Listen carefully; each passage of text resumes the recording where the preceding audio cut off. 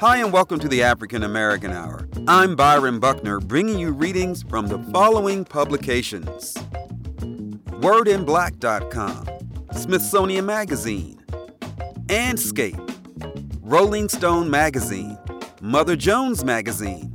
And I'm going to start off today's program with a story out of the northwestern Missouri town of Gower. The title is, "Who was Sister Wilhelmina Lancaster, whose body is now the center of attention in Missouri?" This is from the CatholicNewsAgency.com website. It was written by Kelsey Wicks and published May 24, 2023. When the Benedictine Sisters of Mary, Queen of the Apostles, exhumed the body of their foundress, Sister Wilhelmina Lancaster, on May 18th, they found the unexpected. 4 years after her death and burial in a simple wooden coffin, her body appeared remarkably well preserved. The news quickly spread on social media about the unusual state of the remains of the Contemplative Order's African-American foundress, drawing hundreds of pilgrims to the monastery in rural Missouri. Questions remain to be answered about whether an investigation will take place to examine her remains scientifically. In the meantime, many people want to know more about this woman who, at the age of 70, founded the Order of Sisters best known for their chart-topping Gregorian chant and classic Catholic hymn albums. The second of 5 children born to Catholic parents in St. Louis on Palm Sunday, April 13, 1924, Mary Elizabeth Lancaster, she took the name Wilhelmina when she made her vows, was raised in a deeply pious home. According to the current abbess, Mother Cecilia Snell, and as told in a biography published by her community, the future Sister Wilhelmina had a mythical experience at her first communion at age 9, wherein Jesus invited her to be his. She saw something in him at her first communion, maybe not very clearly, but she saw he was so handsome, the abbess said. He said, "Will you be mine?" And she said, "He is so handsome. How can I say no?" After this experience, at age 13, her parish priest asked her if she had ever considered becoming a sister. Though she had not, she was quickly moved by the idea and wrote to the Oblate Sisters of Providence in Baltimore seeking permission to join. But she was too young, so she had to wait a little bit longer.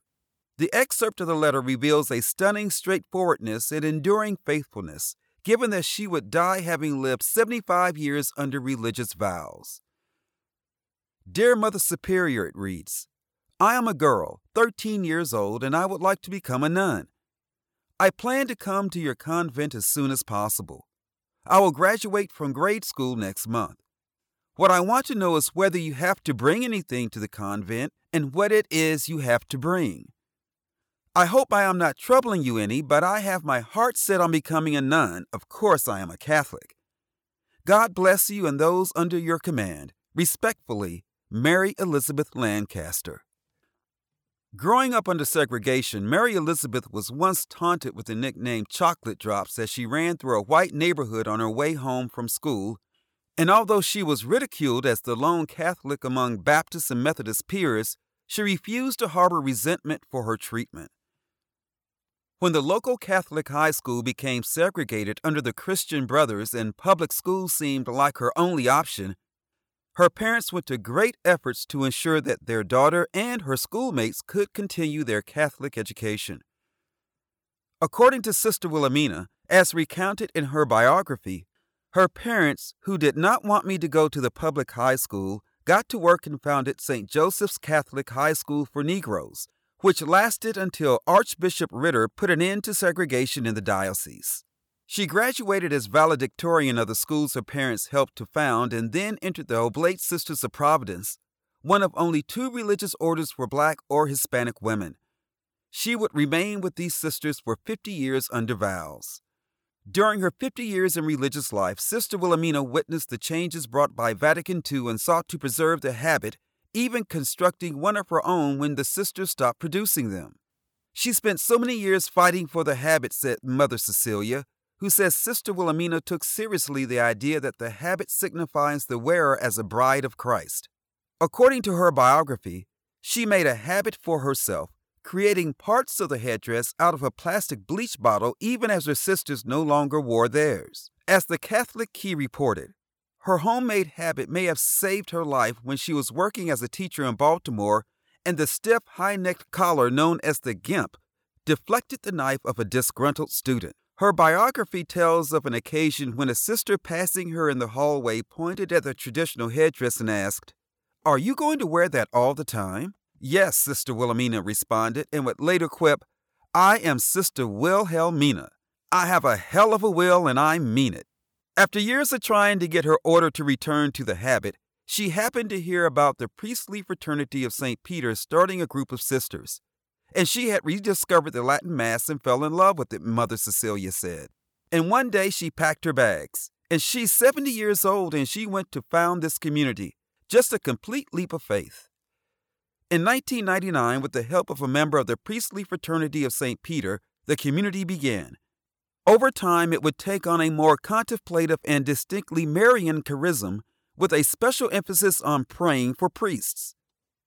In her proposal for a new community, Wilhelmina says she wanted to return to regular observance, something she petitioned for during the general chapter of the Oblate Sisters of Providence: the wearing of a uniform habit, the surrendering of all monies to a common bursar, the obeying of lawful authority in all departments, the guarding of enclosure and of times and places of silence, and the living together in authentic fraternal life, she wrote. In short, in her new community, she imagined a return to the ordinary discipline of religious life. The new community, which began in Scranton, Pennsylvania, followed St. Benedict in his rule and chanted the traditional divine office in Latin. In 2006, the community accepted an invitation from Bishop Robert Finn to transfer to his diocese of Kansas City, St. Joseph, in Missouri. In 2018, their abbey of Our Lady of Ephesus, was consecrated with Mother Abbess Cecilia as the first abbess with Sister Wilhelmina under her authority. In 2019, 7 sisters left the abbey to establish the order's first daughter house, the Monastery of St. Joseph in Ava, Missouri. Today, the sisters continue to lead lives of silence and contemplation following St. Benedict's rule. They partake in the extraordinary form of the Mass and use the 1962 monastic office with its traditional Gregorian chant in Latin. Sister Wilhelmina is remembered for her love of Our Lady even in the last years of her life when she was suffering from fragile health. Regina Trout, a former postulant who cared for Sister Wilhelmina and is now married with children and a lecturer in biology at Purdue University, Fort Wayne, recalled seeing her visibly moved. Whenever you would talk to her about Our Lady, you could just see that spark. She loved Our Lady so much, and that came through so strongly, she said. Sister Wilhelmina's last conscious words, O Maria, sung 2 days before her death as part of the hymn O Sanctissima, were a reflection of her deeply Marian piety as well as the charisma of the chart-topping music that glorifies God that the Benedictine Sisters of Mary are known for. She loved our Blessed Mother, Mother Cecilia said. That's what she would tell everybody coming here. Pray the rosary. Don't forget to pray the rosary. Love the Blessed Mother. She loves you. There are 2 photographs that go along with this story. The first is a picture of Sister Wilhelmina Lancaster in her white and black habit. She's wearing glasses and smiling at the camera. The caption reads, Sister Wilhelmina Lancaster, whose body was discovered apparently incorrupt, founded the Benedictines of Mary, Queen of the Apostles. The next photograph shows the exhumed body of Sister Wilhelmina Lancaster. She's dressed in her black and white habit. Her hands are holding rosary beads, and you can see in the photograph the hands of people that are visiting the monastery in rural Missouri touching Sister Wilhelmina. The caption reads, A pilgrim venerates the incorrupt body of Sister Wilhelmina Lancaster on May 20th, 2023. Lancaster was recently exhumed in Gower, Missouri. That was the article, Who was Sister Wilhelmina Lancaster, whose body is now the center of attention in Missouri? It was written by Ketsi It was written by Kelsey Wicks, published May 24, 2023, and I found it at the CatholicNewsAgency.com website. The next reading I have for you deals with the military. It's from Mother Jones Magazine and it's motherjones.com website. The title is Fort Bragg Becomes Fort Liberty, Ditching Its Confederate Namesake. It was written by Pema Levy and published June 3, 2023.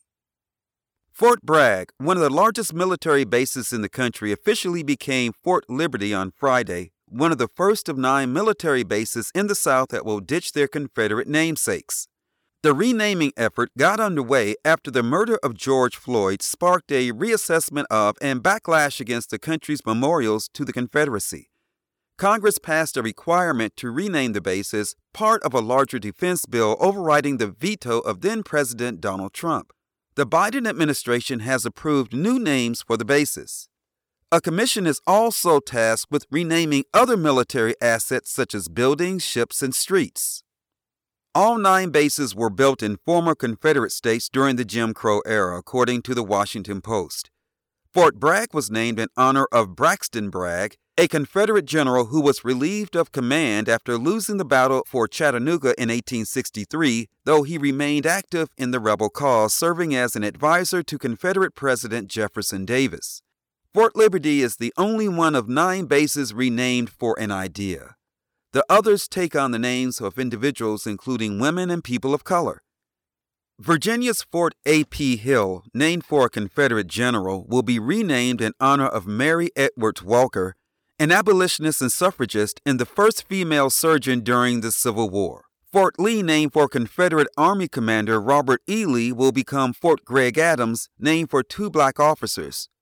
Arthur J. Gregg joined a segregated army during Jim Crow and rose to become a 3-star general. He is still alive today at 95. Charity Adams led the first unit of black women on an overseas tour during World War II. That was the article, Fort Bragg Becomes Fort Liberty, Ditching Its Confederate Namesake. It was written by Pema Levy and published June 3, 2023 at motherjones.com. The next reading on today's program is an obituary from Rolling Stone Magazine and its rollingstone.com website. The title is Tina Turner, Queen of Rock and Roll, Dead at 83. It was written by Brittany Spanos and David Brown and published May 24, 2023. The subtitle is Legendary Singer Died Peacefully Wednesday, May 24th after a long illness.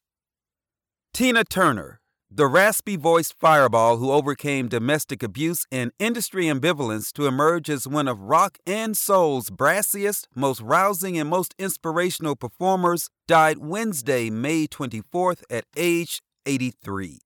Tina Turner, the Queen of Rock and Roll, has died peacefully today at age 83 after a long illness in her home at Kuchnach near Zurich, Switzerland, her family said in a statement Wednesday. With her, the world loses a music legend and a role model. A cause of death was not immediately available, though Turner had a stroke and battled both kidney failure and intestinal cancer in recent years. Starting with her performances with her ex-husband Ike, Turner injected an uninhibited volcanic stage presence into pop. Even with choreographed backup singers, both with Ike and during her own career, Turner never seemed reined in.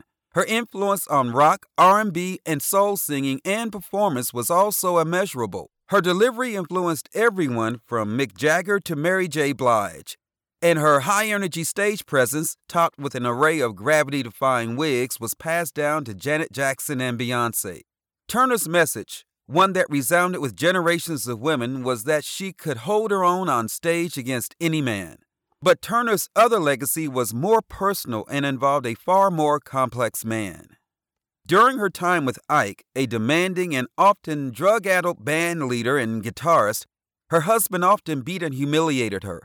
Her subsequent rebirth, starting with her massively popular Grammy-winning 1984 makeover Private Dancer, made her a symbol of survival and renewal. Born Anna Mae Bullock on November 26, 1939, Turner grew up in Nutbush, Tennessee, a rural and unincorporated area in Haywood County, chronicled in her song Nutbush City Limits.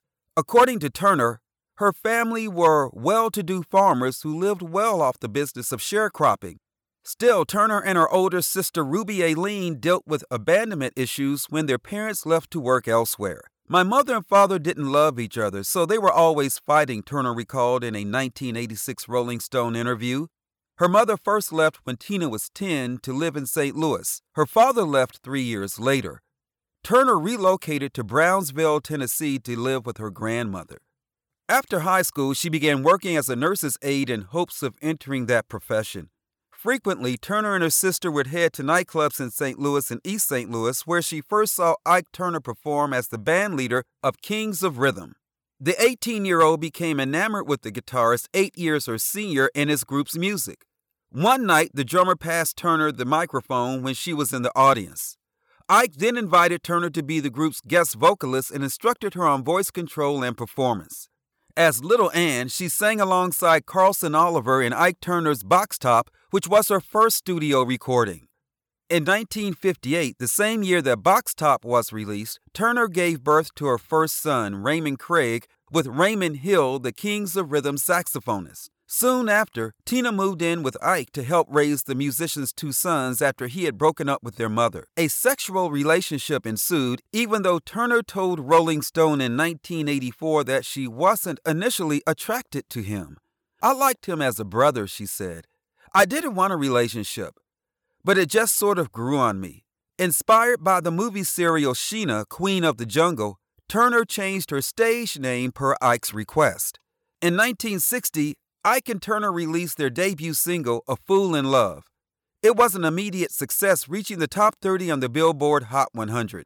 The next year, they released another single, It's Gonna Work Out Fine, which led to their first Grammy nomination for Best Rock and Roll Performance. The Ike and Tina Turner Revue maintained a rigorous touring schedule as part of the Chitlin Circuit in the early 60s and became noted for the quality of their spectacle and diverse crowds they could reach in the South. The success and fear came almost hand in hand, Turner told Rolling Stone, specifically noting Ike's fear of losing her following A Fool in Love. Ike continued to sleep with other women, and Tina was aware that his songs were often about his other sexual relationships. She refused to travel and sing his songs at one point. The first time she did so, he began beating her with his shoe stretcher. Yet she stayed with him. "I felt very loyal to Ike, and I didn't want to hurt him," she told Rolling Stone in 1984. "I knew if I left, there would be no one to sing, so I was caught up in guilt. I mean, sometimes after he beat me up, I'd end up feeling sorry for him. I'd be sitting there all bruised and torn and feeling sorry for him. I was just brainwashed? Maybe I was brainwashed." The two married in 1962 in Tijuana. It was Ike's 6th marriage. In 1966, the Turners partook in a now legendary rock TV show, The TNT Show, whose musical director was producer Phil Spector. After signing the duo to his label, Spector produced what he considered his masterpiece, River Deep, Mountain High, putting Tina through countless vocal takes. The song wasn't the blockbuster many assumed it would be, but it opened up other doors for Ike and Tina. In 1969, they opened for the Rolling Stones on the band's U.S. tour, then went on to have a crossover hit with a cover of Creedence Clearwater Revival's Proud Mary that, thanks to Tina, went from smoldering to souped up. It won a Grammy for Best R&B Vocal Performance by a Group. "I loved her version," Creedence Clearwater Revival's John Fogerty said in a statement. "It was different and fantastic." In 1975, Tina appeared as the Acid Queen in Ken Russell's grandiose film version of The Who's Tommy. Amid it all, though, the Turners' marriage began to unravel as Ike grew more abusive and more addicted to cocaine. Turner had previously attempted to leave him multiple times, and in 1968 was so desperate to part ways with her abusive husband that she attempted suicide. After what she would call one last bit of real violence, Tina fled, literally to a Ramada Inn in Dallas where the couple was playing, and asked her friend, actress Ann Market, for airfare to Los Angeles. Tina stayed with her Tommy co-star as Ike went looking for her. The couple would divorce in 1976. "I didn't even know how to get money," she said later. "Ike didn't think I'd be able to find a house, but I did. He sent over the kids and money for my first rent because he thought I'd have to come back when that ran out. We slept on the floor the first night. I rented furniture. I had some blue chip stamps that I had the kids bring, and I got dishes. Turner also credited her introduction to Buddhism for giving her the strength to leave. I never stopped praying. That was my tool, Turner told Rolling Stone in 1986. Psychologically, I was protecting myself, which is why I didn't do drugs and didn't drink. I had to stay in control, so I just started searching spiritually for the answer. Despite her recognizable voice and musical accomplishments with her ex-husband, Turner struggled to establish herself as a solo artist. Her first solo record, starting with 1974's pre-breakup Tina Turner's Turns the Country On, failed to spawn any hits. And she took the road for 8 years to help pay off the debt she incurred from a canceled tour with Ike and an IRS lien. To maintain a profile on a business that seemed to want nothing more to do with her, she played cheesy lounge gigs and appeared on variety shows and game shows like Hollywood Squares. In a shocking story recounted in the recent Tina documentary, one attempt at a new record deal in the 80s almost collapsed when a higher-up at the company referred to her with a racial epithet. Turner's comeback began in 1982 when Heaven 17, the British synth-pop band, recruited her for a remake of The Temptations' Ball of Confusion. The song led to a new record deal for Turner with Capitol.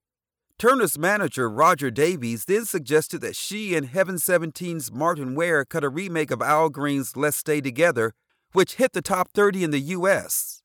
With that and the support of her friend David Bowie, Turner began recording her Capitol debut, Private Dancer. Reflecting on the way she and Davies wanted to integrate synthesizers and more contemporary production touches, they cut songs like What's Love Got to Do With It by British songwriter Terry Britten. Although Turner disliked the demo of the song, she later said she was urged to make it a bit rougher, a bit more sharp around the edges. With that, she reclaimed the song, which spent 3 weeks at number 1, became an MTV staple, and rebooted Turner's career in a way that rarely happened for 60s veterans on her level. By refusing to sound retro and showcasing her voice in a way that hadn't been done in at least a decade, Private Dancer introduced Turner and her MTV perfect wigs, stiletto heels, and fishnet stockings to a new, younger audience. What's Love Got to Do With It walked away with 3 Grammys, including Record of the Year and Female Pop Vocal Performance. In another sign of her determination, Turner performed the song live during the telecast despite having the flu. The triumph of Private Dancer was only the beginning of Turner's relaunch into pop culture. The following year, she starred as the villainous Auntie Entity alongside Mel Gibson in Mad Max Beyond Thunderdome, which included another hit, We Don't Need Another Hero, Thunderdome, partook in the all-star We Are the World session, and commanded the stage at Live Aid alongside Mick Jagger. Thanks to it all, she later wrote, she had enough money to pay off all the debts I had. In 1986, her first memoir, I, Tina, co-written with then Rolling Stone writer Kurt Loder, was published and became a bestseller. One of the Living, another song she cut for the Mad Max movie, won Best Female Rock Performance Grammy in 1985. Turner had first gone public about her troubled marriage to Ike in a People magazine interview in 1981, but I, Tina delved deeper. The result was not just a best-selling memoir, which arguably set the template for other rock stars to pen theirs, but a book that gave hope to survivors of domestic abuse. And Turner herself helped ensure that domestic violence was addressed in the culture at large. I don't want to depend on a man to give me money, she told Rolling Stone in 1986. I don't want to be afraid anymore. I used to think I had to get married to help me get the things I wanted in life. When I realized I could get those things for myself, by myself, I began to like that feeling. I feel if I can secure myself, I wouldn't have to depend on a man. We would only share love. 1989 brought another multi-platinum album, Foreign Affair, and with it another huge hit, a rendition of Bonnie Tyler's The Best. For Turner, the decade that followed served as an ongoing validation of her career. I, Tina turned into a 1993 movie, What's Love Got to Do With It, starring Angela Bassett in the title role and Lawrence Fishburne as Ike. I Don't Want to Fight, a new song included on that film's soundtrack, became Turner's last top 10 hit. Bassett, who was nominated for a Best Actress Academy Award for her portrayal of Turner, said in a statement following the singer's death, "How do we say farewell to a woman who owned her pain and trauma and used it as a means to help change the world? Through her courage in telling her story, her commitment to stay the course in her life no matter the sacrifice, and her determination to carve out a space in rock and roll for herself and for others who looked like her, Tina Turner showed others who lived in fear what a beautiful future filled with love, compassion, and freedom should look like." Turner went on to win additional Grammys for Better Be Good to Me, the live album Tina Live in Europe, and for her participation in Herbie Hancock's 2007 Joni Mitchell tribute album, River, the Joni Letters, on which Turner sang Mitchell's Edith and the King's Pen. In 1999, Turner released what would be her final album, 24/7, partly produced by the same team who worked on Cher's Believe. The album didn't achieve the commercial success of the records that preceded it, but the accolades and recognition continued. In 2005, Turner, along with Tony Bennett, Robert Redford, and others, was awarded a Kennedy Center honor by then-President George W. Bush, with Beyoncé celebrating Turner with a rendition of Proud Mary. Between 2008 and 2009, she embarked on a 50th anniversary tour. Tina, a musical based on her life, premiered in London in 2018 and on Broadway the following year. Adrienne Warren, in the title role, won a Tony in 2020 for Best Performance by a Leading Actress in a Musical.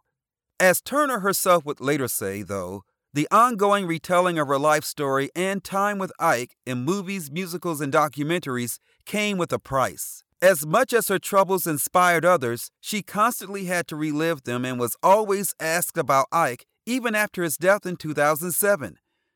"He did get me started, and he was good to me in the beginning," she said in the Tina doc.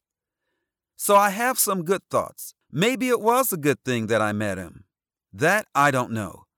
In 1986, Turner met German music executive Erwin Bach. The two became a couple soon after that.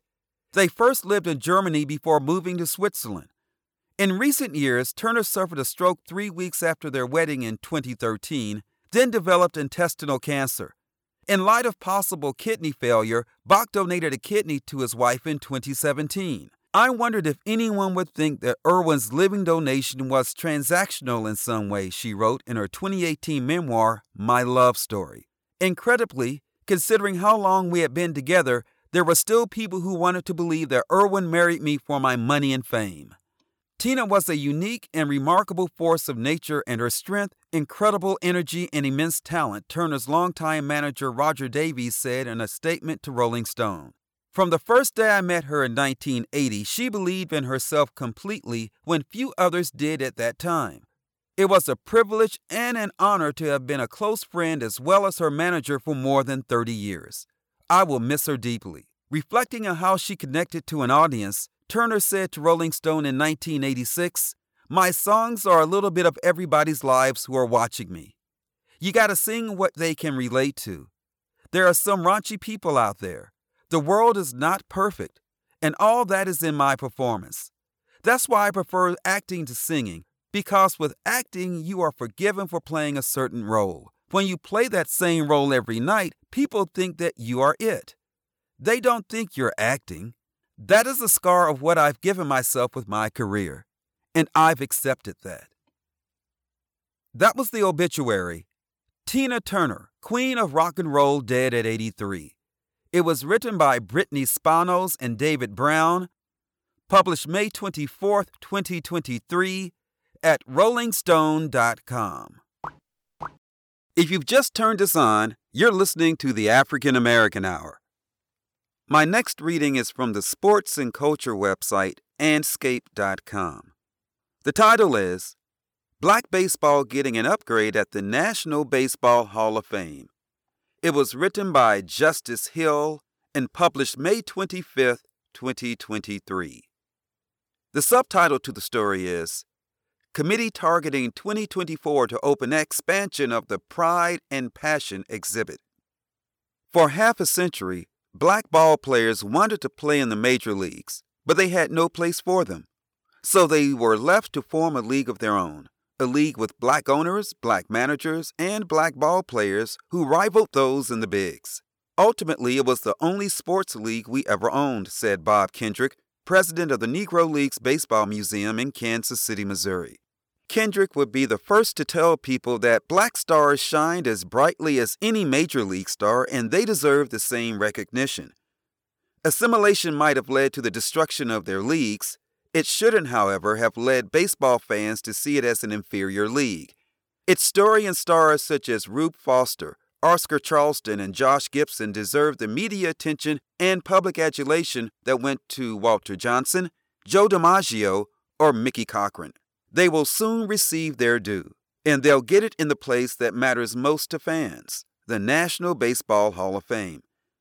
Hall of Fame officials have embarked on a plan to update their black baseball exhibit called Pride and Passion. They have assembled a 5-person committee of Negro League historians and baseball experts to guide the expansion, said John Shestakofsky, Vice President of Communication and Education for the National Baseball Hall of Fame and Museum. I think, from our standpoint, we've been looking at the exhibit that we've had in place for 25 years or so, Shestakofsky said. And knowing that it needed to change, we'd actually had some conversations about how best to go about updating it. I think when MLB did make its change, it just furthered our process a little bit to ensure that we are moving in the right direction. The change that Shestakofsky referenced was significant. In 2020, MLB Commissioner Rob Manfred announced that the statistical records of black baseball would count just like those of major leaguers. I've said this on a number of occasions, Kendrick said. What Commissioner Manfred did was what others could have done and didn't do. The MLB and the Hall of Fame operate separately, so what Manfred did had no bearing on the Hall, a nonprofit educational institution, and its decision to paint a broader picture of black baseball. When MLB did make its change, Shestakofsky said, it just further pushed the Hall to ensure it was moving in the right direction. It wanted to build an accurate timeline for black baseball. The Hall of Fame had recognized aspects of black baseball even before its exhibition existed. Recognition of its stars dated to the induction in 1971 of right-hander Satchel Paige, the first Hall electee of the Committee on Negro Baseball Leagues. In its exhibit, the Hall plans to spotlight some of the lesser-known players who shaped the Negro Leagues and its forerunners. For every ball player of Satchel standing, teams suited up complementary talent such as catcher Ted Double Duty Radcliffe and pitcher Hilton Smith, and boasted forward-thinking owners such as Foster and Gus Greenlee. Their stories need to be told, just as the stories of Monty Irvin, Henry Aaron, Willie Mays, and their careers in the Negro Leagues need a mention beyond what they did in the bigs. The narratives about those stars start in the Negro Leagues, a fact some fans of the game have forgotten, if they ever knew. Shestakofsky said the Hall didn't have the expertise in-house to ensure it told those stories with honesty, thoughtfulness, and authenticity, prompting officials to reach beyond its offices for help. The help the Hall of Fame assembled is made up of Leslie Heafy, Larry Lester, and Rob Ruck, 3 respected historians who were part of a 2006 committee that selected Mule Suttles, Jose Mendez, Effa Manley, Com Posey, and 13 other figures from black baseball for induction into the Hall. The mission of the committee is simple, to show that black people always played baseball. We want to take the exhibition all the way back to the pre-Civil War, back during slavery, said Lester, a co-founder of the Negro Leagues Museum. I mean, we've had that information. It's never been shared. Misconceptions about black baseball run deep. Lester, Heafy, Ruck, Gerald Early, a professor at Washington University in St. Louis, and author Rowan Ricardo Phillip were assigned to consult with the Hall and to correct any historical errors. Committee members went to Cooperstown, New York last week to continue their discussions. The Hall welcomes their willingness to pitch in. Obviously, we need to look outside of ourselves to make sure we're doing this the right way, Shestakofsky said. So we put together 2 different groups in addition to our internal team, which is pretty expansive when you consider that we're only a staff of about 80 full-time people. The second committee has 40 members, and it includes several Hall of Famers such as Ken Griffey Jr. and Andre Dawson, plus baseball experts such as sports writer Clara Smith and Tony Regans, the Chief Baseball Development Officer for the MLB. There are some photographs that go along with this reading. The first shows 3 baseball players posing with their arms around each other's shoulders and smiling at the camera. One is wearing the uniform of the Pittsburgh Pirates, the other the San Francisco Giants, and the third is wearing the uniform of the Atlanta Braves. The caption reads, National League stars Roberto Clemente, Willie Mays, and Henry Aaron assemble for a victory portrait after the 1961 MLB All-Star Game in San Francisco. The next photograph shows the entrance to the Major League Baseball Hall of Fame. There are black pillars extending from the floor to the ceiling, and the wood-paneled walls behind them are lined with 2 rows of plaques honoring those people that are within the halls of the Major League Baseball Hall of Fame. The caption reads, Plaques in the main hallway identify inductee classes in the Baseball Hall of Fame and Museum in Cooperstown, New York. And the last picture that goes along with this reading shows a baseball pitcher up on the mound, and he's just released the baseball. He is a right-handed pitcher, and he's wearing a Chicago uniform. The caption reads, Leroy Satchel Paige pitches during the Negro American League 29th East-West All-Star Game at Yankee Stadium in New York City on August 17, 1961. That was the story, Black Baseball Getting an Upgrade at the National Baseball Hall of Fame. It was written by Justice B. Hill, published May 25, 2023, and it appeared at the Andscape.com website. The next story is titled, Martin Luther King Jr. Never Said Famous Quote Criticizing Malcolm X.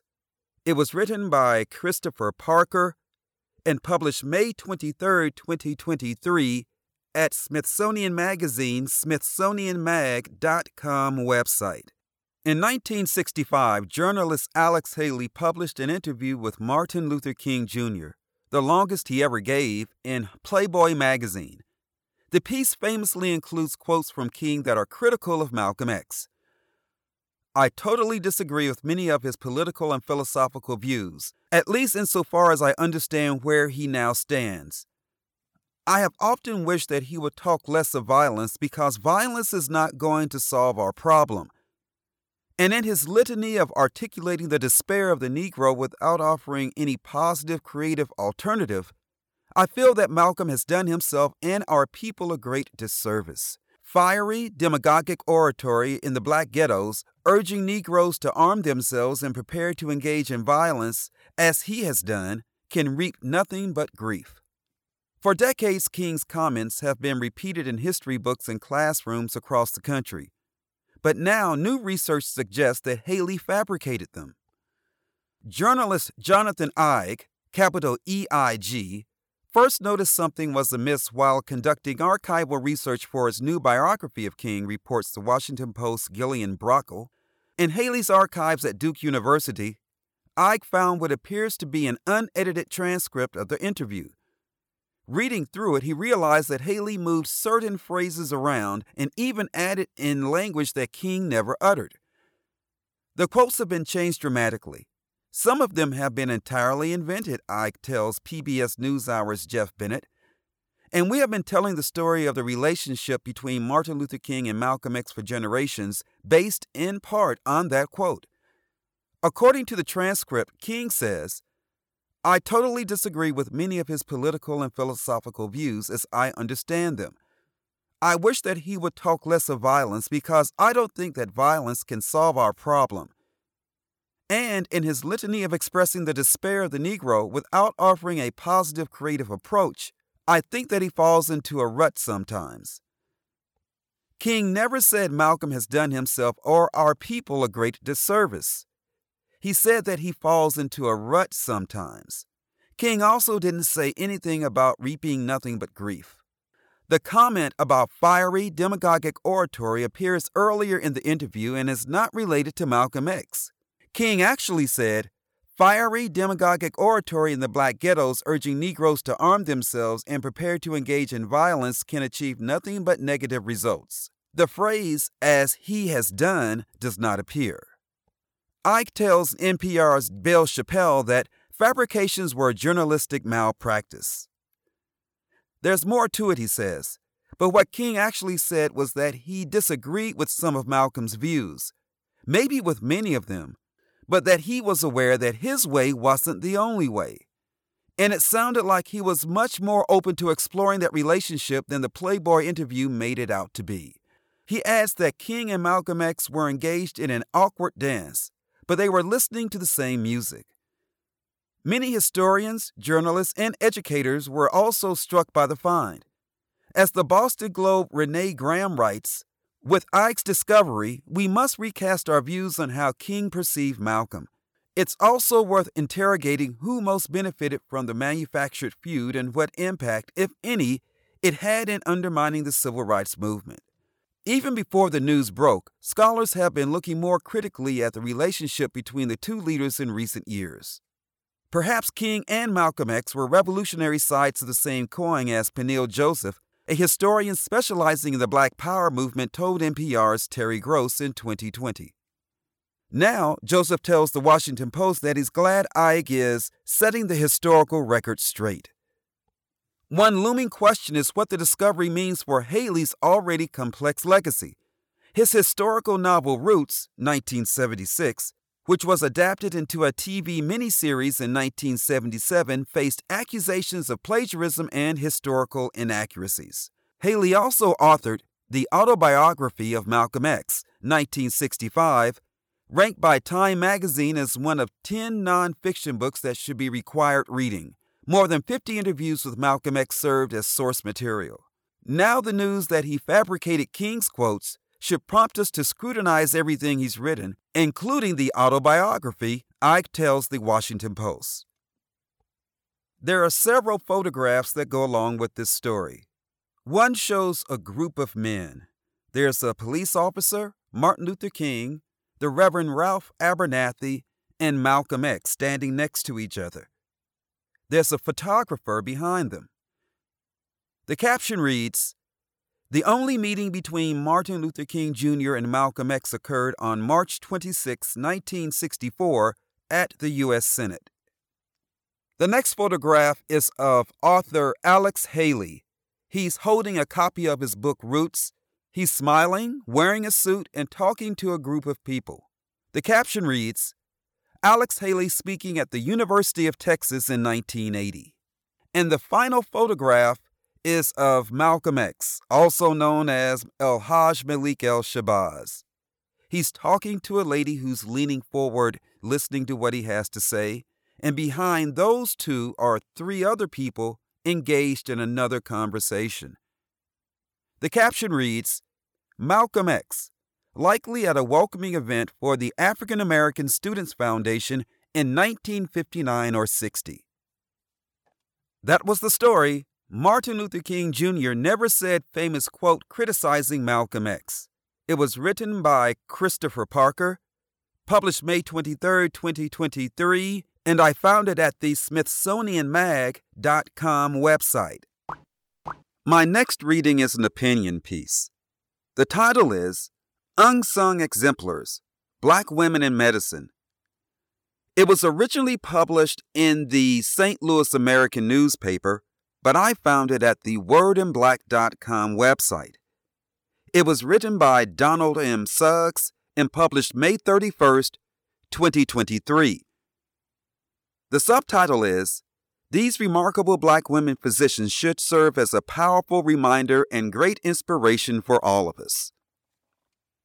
In a recent essay, Massachusetts General Hospital physician Dr. Fatima Cody Stanford points out the myriad of ongoing hurdles and inequities that contribute to the underrepresentation of Black women in medicine. Dr. Stanford gives voice to the many frustrations that Black women physicians like her still face. The deplorable history of Black women being disregarded in this country continues in the experiences of many Black women in medicine today. These experiences are rooted in the Three-Fifths Compromise. Slaveholding states in the U.S. constitutionally discounted all black persons as only portions of human beings, tallying them merely for congressional representation and taxation purposes. Jasmine Brown, a third-year medical student at the University of Pennsylvania and a former Rhodes Scholar, shares in a new book how black women have fought to become physicians since the Civil War. Through enumerated stories, she recounts the hindrances black women pursuing careers in medicine have faced throughout history. She writes, "It is important to understand the barriers black women physicians faced. As more professionals are working to correct some of the wrongs and increase diversity in medicine and research, we need the historical perspective to understand what these barriers are rooted in. Moreover, despite black women's historic activism in prominent social justice movements, black women continue to experience crippling racism and elitism into the 19th and early 20th centuries. The women's suffrage movement focused on access to the voting booth for white women rather than for all women, a fact that is often ignored or forgotten.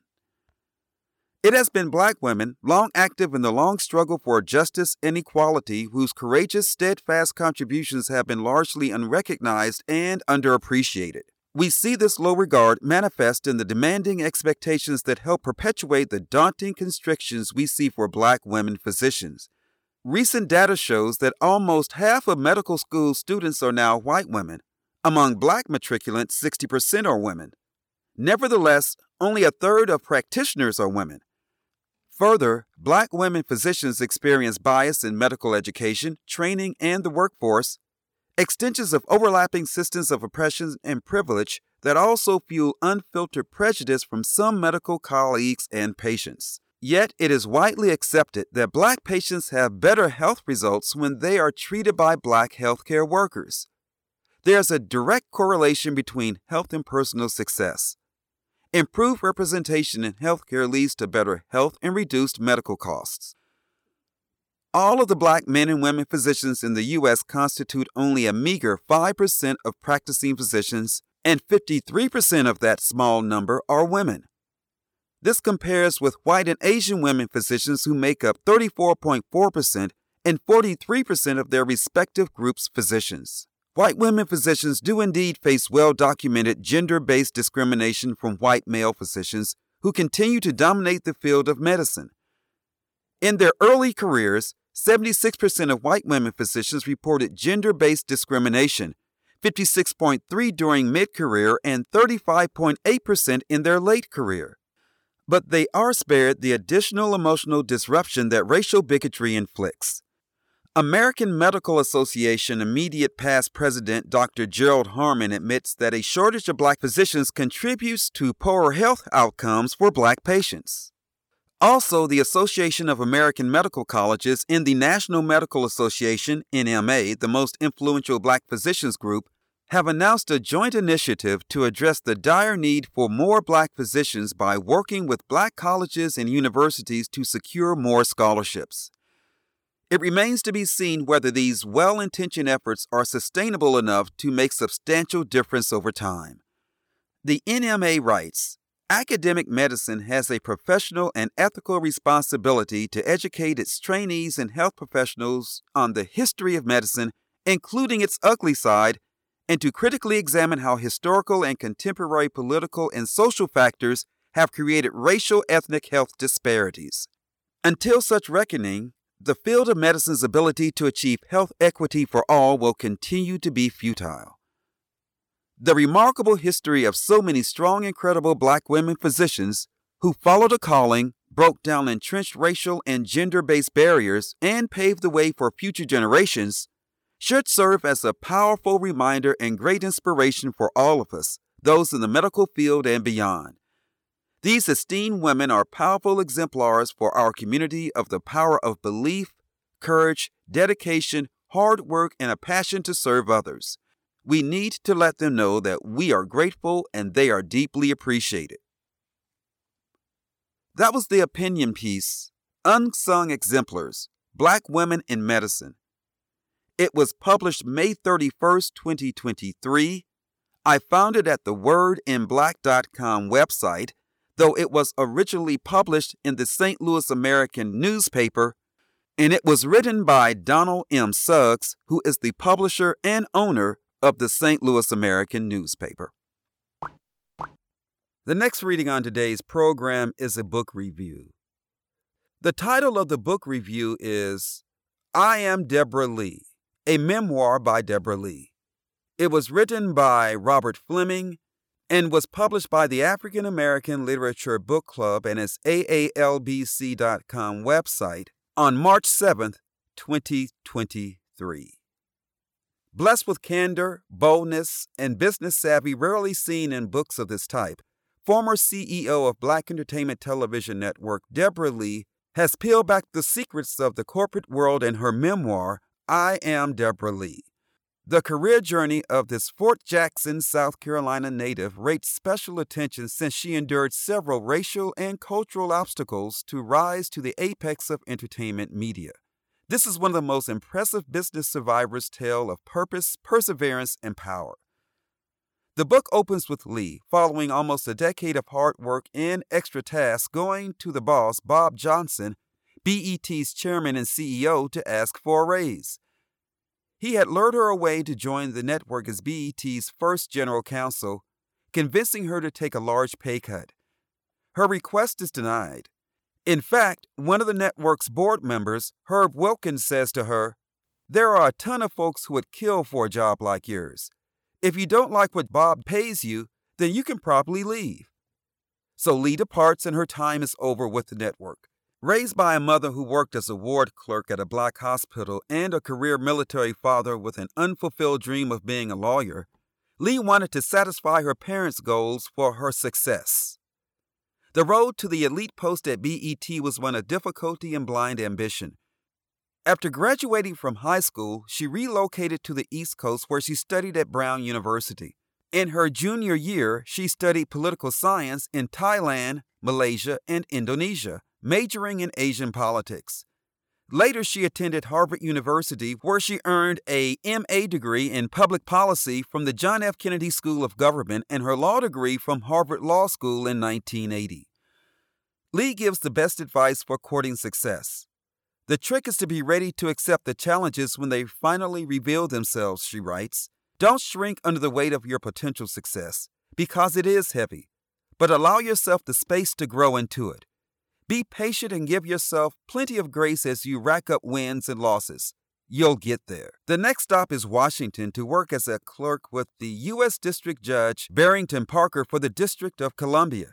A year later, she joined the ranks of the law firm Steptoe & Johnson as a regulatory lawyer.